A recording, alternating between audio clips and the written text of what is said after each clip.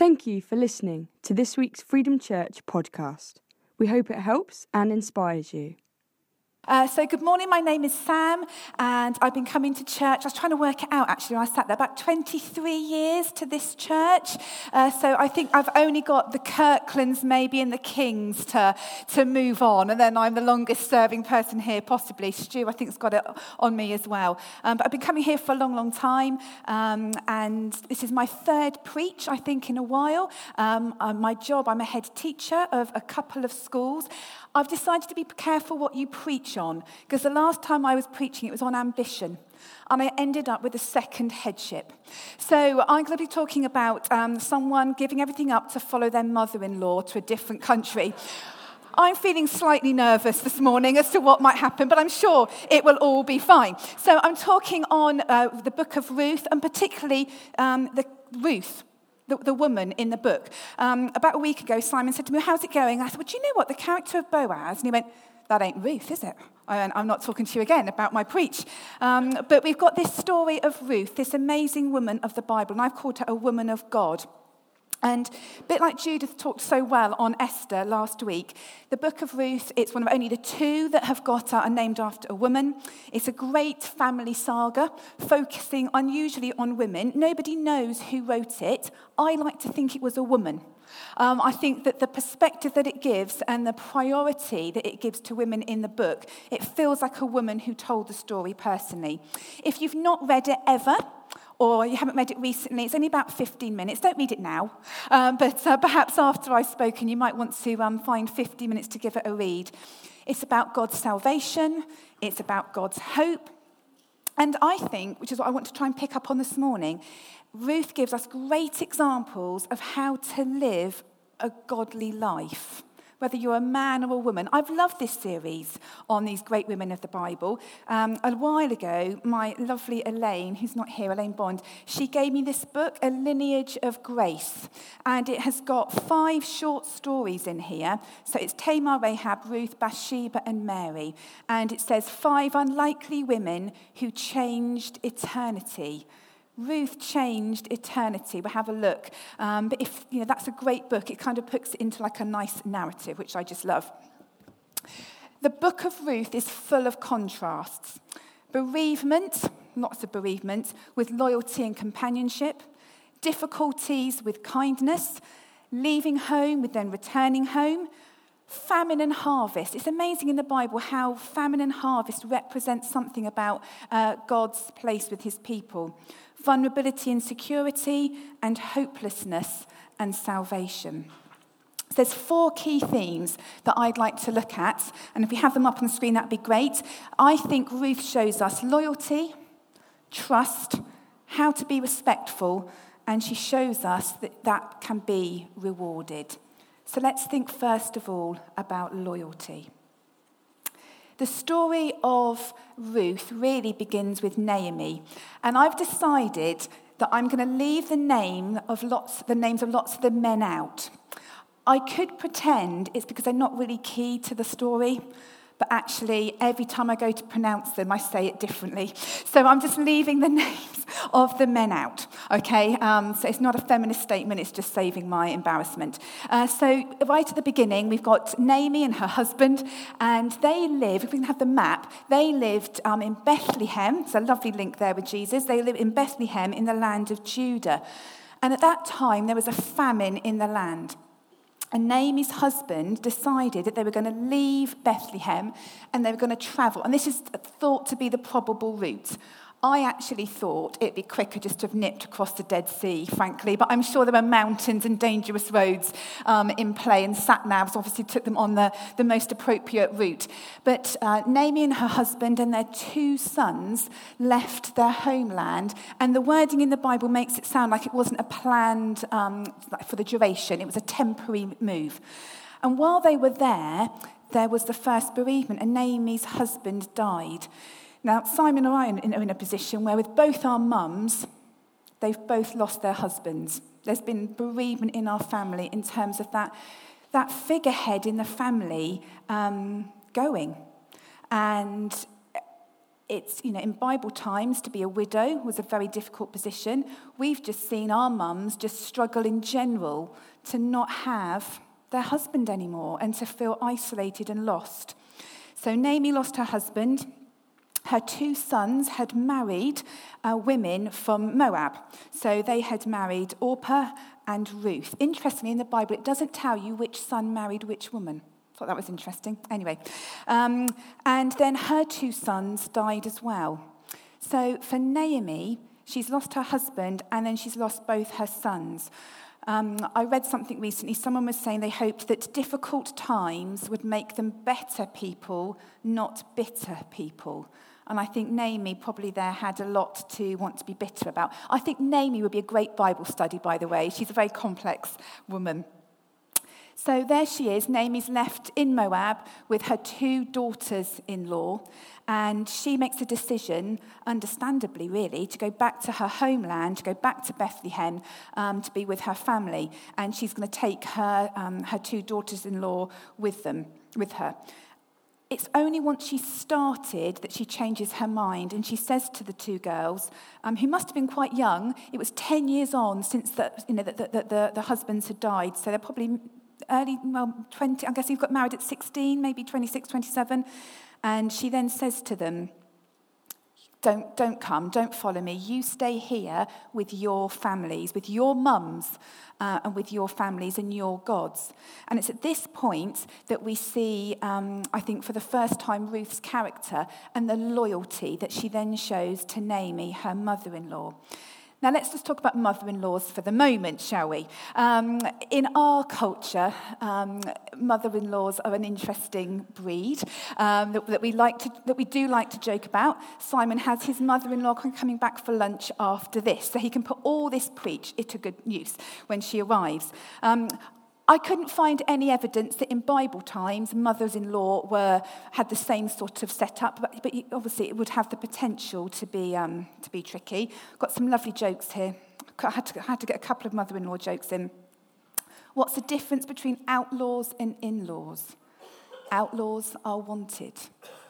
Oh. Fred and Rick were in a pub. Fred says to his mate, "My mother-in-law is an angel." Rick replies, "You're lucky. Mine's still alive." And then my final one, which a little bit longer. A man, his wife, and his mother-in-law went on holiday to the Holy Land. While they were there, the mother-in-law passed away. The undertaker told them, "You can either have her shipped home for £5,000, or you can bury her here in the Holy Land for just 150. The man thought about it for a while and decided that he would actually have her shipped home. The undertaker was quite surprised. Why would you do that for £5,000 when you could just have her buried here for 150? The man replied, "A man died here 2,000 years ago, was buried here, and 3 days later he rose from the dead. I just can't take that chance." Now, I do have a mother-in-law. If we can just skip on a couple of slides, one more, that'd be lovely. And here she is. Now look at that. That is my mother-in-law with a boy who knows he has got special son status. Look at his face. It's like, you can't touch me because I have got my mum to look after me. I have to say, my mother-in-law is amazing. And when I hadn't long known Simon, and she was starting to talk to me about her faith, and I remember her saying to me that her favourite book of the Bible was Ruth. And I was really encouraged by that, and that was part of the reason when the women of the Bible came out to, for us to preach on. I thought, actually, I want to preach on this for my mother-in-law, and unfortunately she's away at the moment, otherwise she would have come. So I have little to complain about, but that just shows, I think, what we can be up against. But I think for let's think about this idea of loyalty. For Ruth, number one, Naomi was only her mother-in-law. Okay, she was only her mother-in-law. So that was one reason why it had been very, very easy for her not to have followed her back to Bethlehem.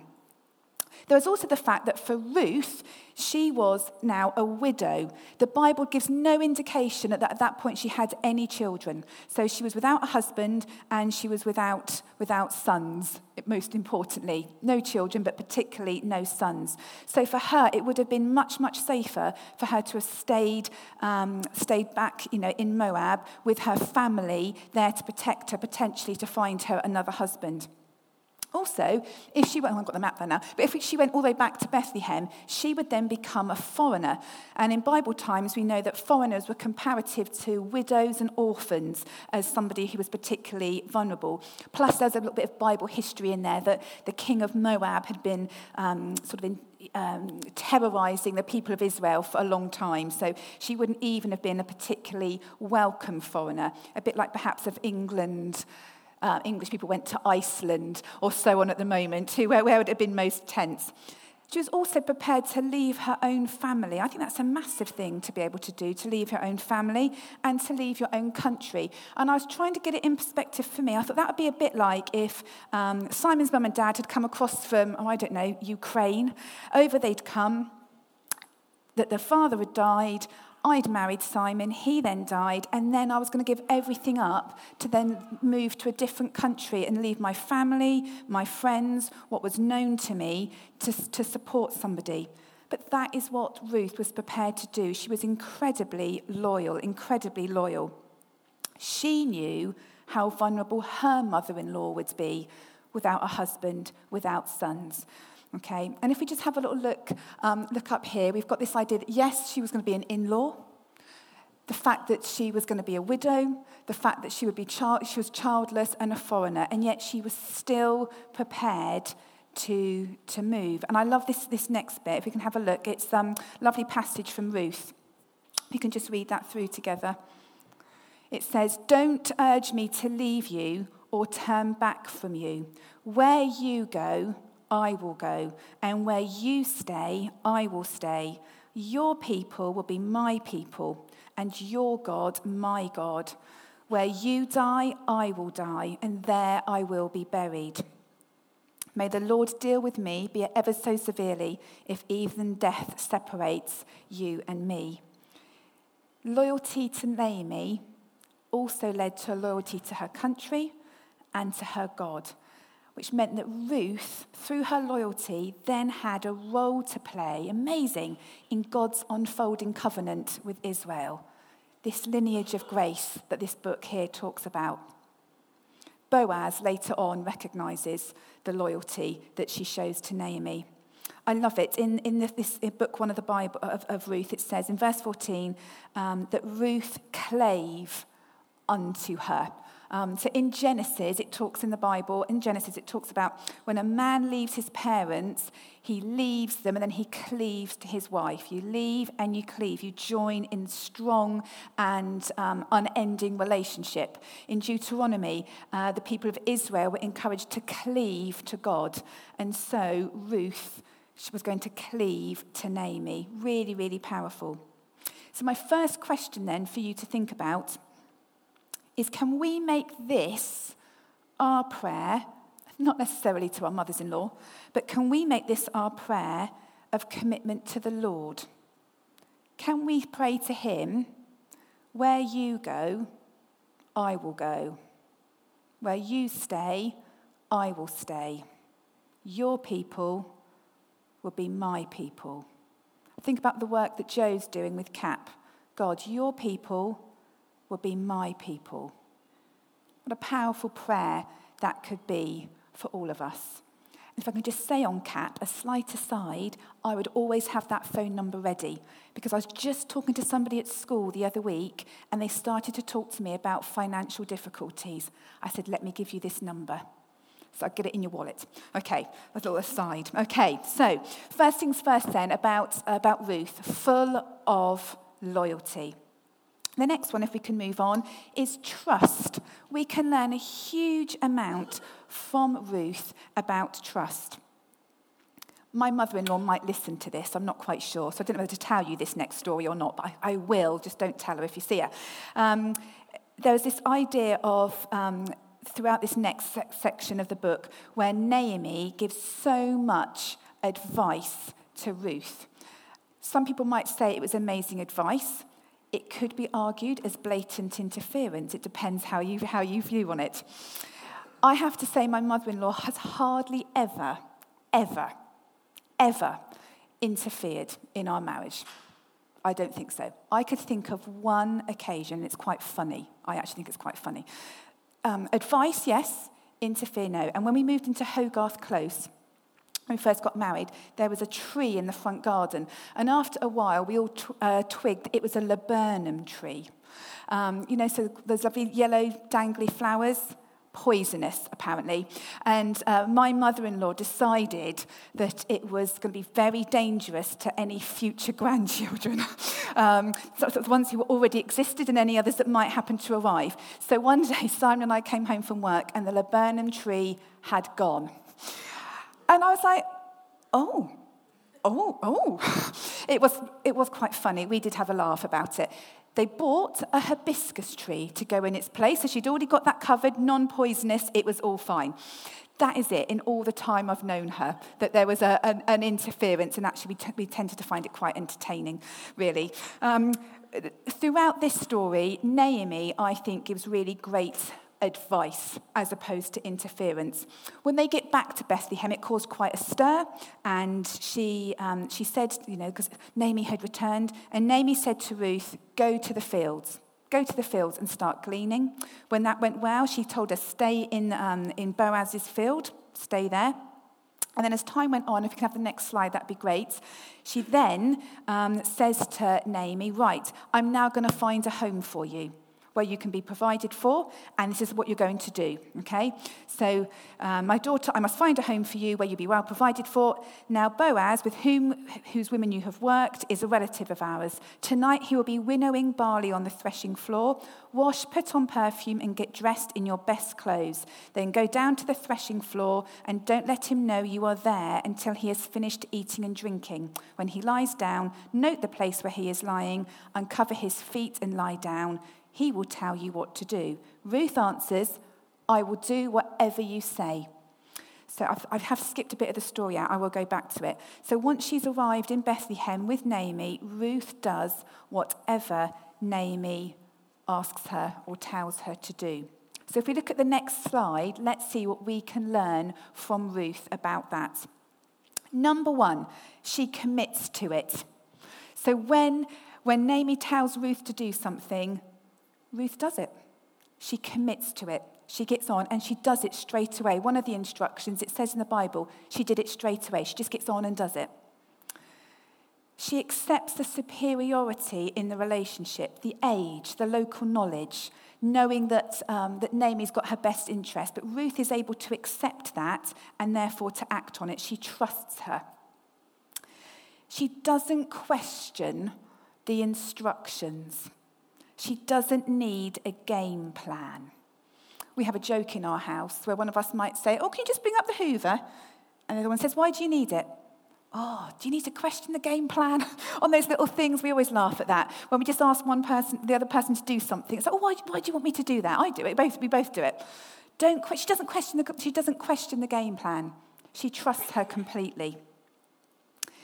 She hands over control properly. She hands over control to Naomi. I could tell you stories about reading maps in cars, the pair of us, but I won't. Handing over control properly. Not just a bit of control, all of the control. And also, this idea of humility, okay? Real humility. If we can have the next slide up, I found a picture, it's not Bible times, it's more 18th century, of women gleaning. So when they arrive in Bethlehem and Naomi says to Ruth, go and glean from the fields, that's really hard work. Really hard work. You're scrabbling around. It's going to be backbreaking. And it's dangerous. Although gleaning was set up really for the widows and the orphans to make sure they had something to eat, women were vulnerable in those fields for men. But still, Ruth did as she was told. She trusted Naomi. So my second question is, can we be like Ruth was with Naomi, but ourselves with God? Please don't think I'm comparing Naomi to God. I'm talking about the ability to trust. Can we be humble? Can we hand over control? Can we do what God asks us to do straight away? Do we question the game plan? Do we need to see the longer term? Oh, God, that's why you want me to do it. Oh, okay, then, I'll do that. Do we need that? What can we learn from Ruth? God is in control. He gives us hope, but he doesn't save us from difficult situations. As I said, I took on a second headship, which I've got 2.5 weeks left to finish off. And it has brought me to my knees at times. There have been times when I've wanted to pick up my bag and literally walk out. There have been times when I've driven to school and not wanted to get out of the car when I got to the car park because I knew the day was going to be so tough. But I've put worship music on in my car more as a result of that than I have done at other times. God's got his long-term salvation for me sorted. It doesn't mean he's going to remove all difficult situations, but I've got to trust him, just like Ruth trusts Naomi. Okay, last two then. Being respectful. Ruth was incredibly respectful to Naomi, to social conventions, to Boaz, and to Naomi's God. That was shown in her language. So, my Lord, when she met Boaz, her body language, she knelt at his feet. She recognized that her place in the social setup was that she was less than his servant girl.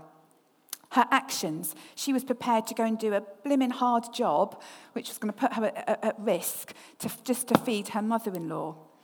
What happens as a result? Boaz recognizes her.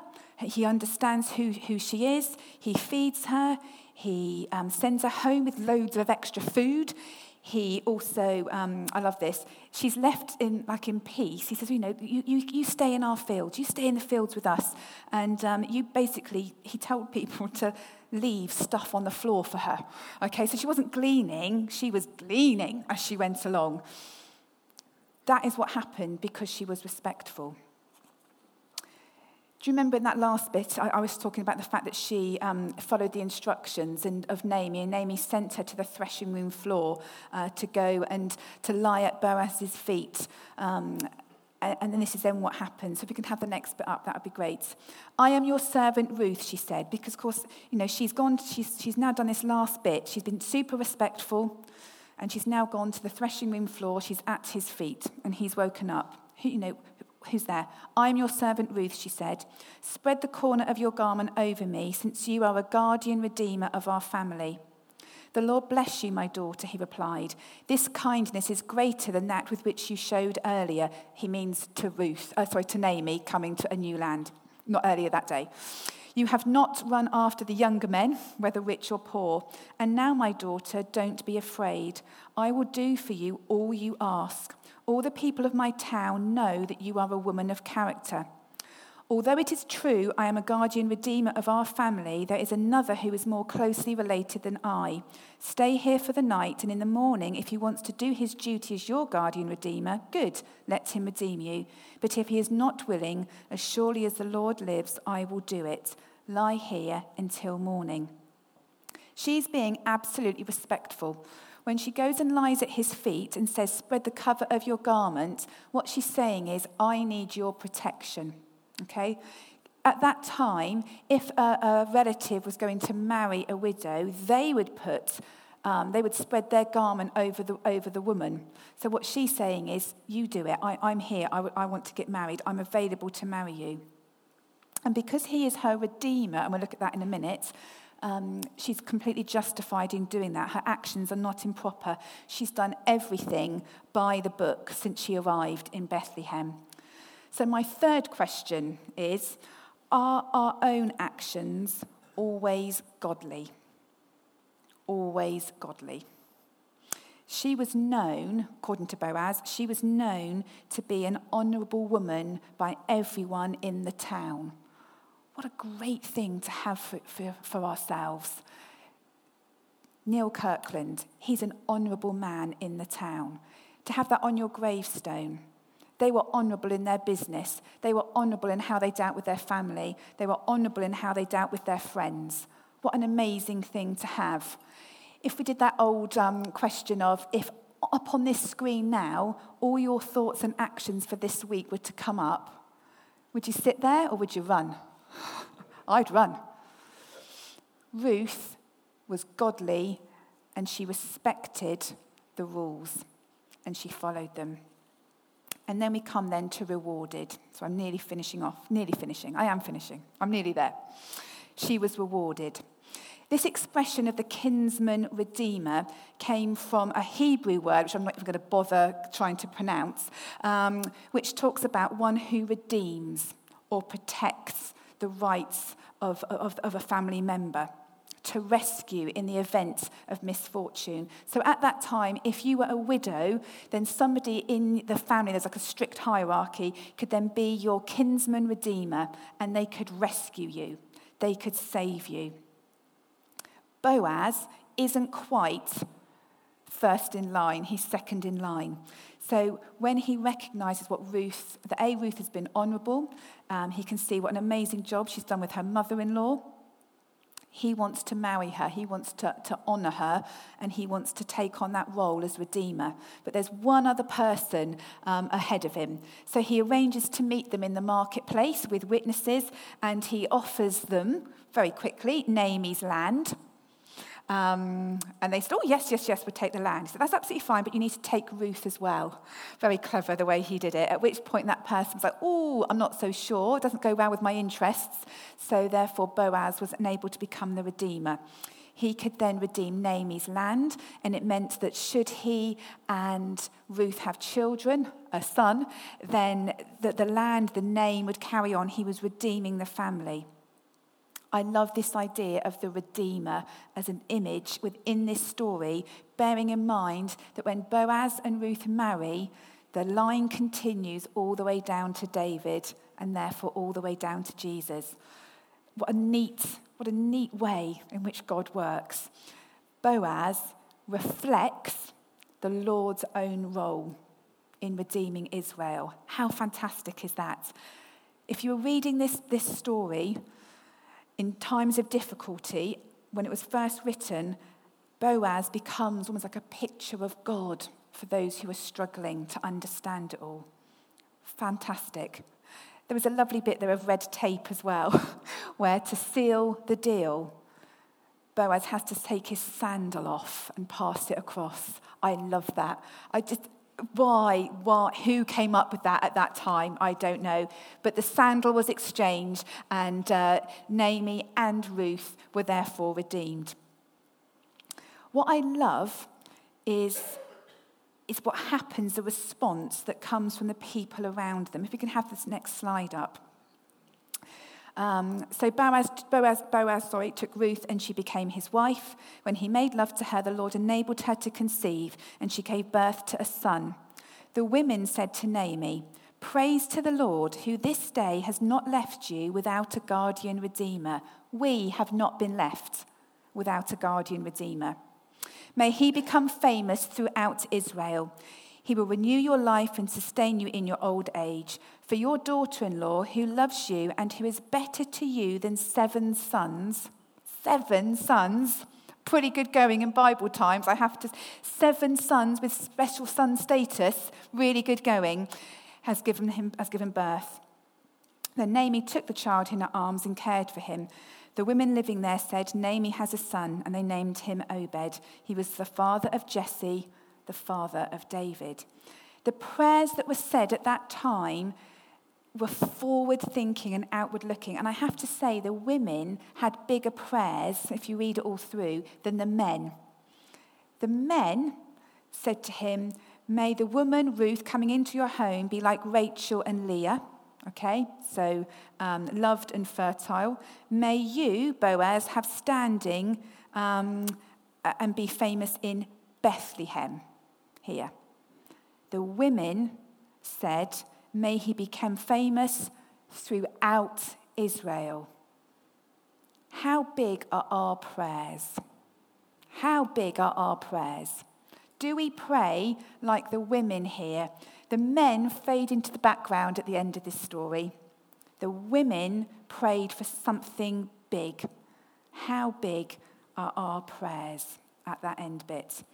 I'm also quite pleased I managed to say Obed. I always feel the need to say Obed, one can Obed, but that's always in my mind. Okay, so let's just recap and have the final slide up. And these are the things that I think you might want to talk about in Connect groups this week. I think the story of Ruth, I think Ruth's story, Ruth's character, Ruth's personality shows us how we can have a better relationship with God. I also think a lot of what Ruth does shows some of God's own characteristics as well, but I think we can definitely use Ruth's actions to help us live a better life. So loyalty. The first question that I asked you was, could you use Ruth 1:16 as your own prayer? Your people are my people. I will go where you go. Can we pray that? The second bit was Ruth's incredible ability to trust her mother-in-law. Can we trust God as Ruth trusted Naomi? Why is it that we can struggle so much to give up control? Being respectful. Are our actions always godly? Could they be put up on that big screen next week? I'm sure Ruth's could have been. Mind you, there probably were odd moments. She probably didn't feel quite as perfect, but we don't read about them. They're not there. Could we be as godly? And rewarded. We are rewarded. We've got our amazing Redeemer in the Lord. So how big are our prayers? That fabulous song that was put on when we did communion. You know, this idea that if God is for us, what's the problem? How big are our prayers? So as you go this week, I would encourage you to sit down and find 15 minutes to read the book of Ruth again or for the first time, and to think about those questions and to see if any of those things prompt something in you. Okay, thank you. For more information about Freedom Church, please go to www.freedomchurch.uk. Thank you for listening.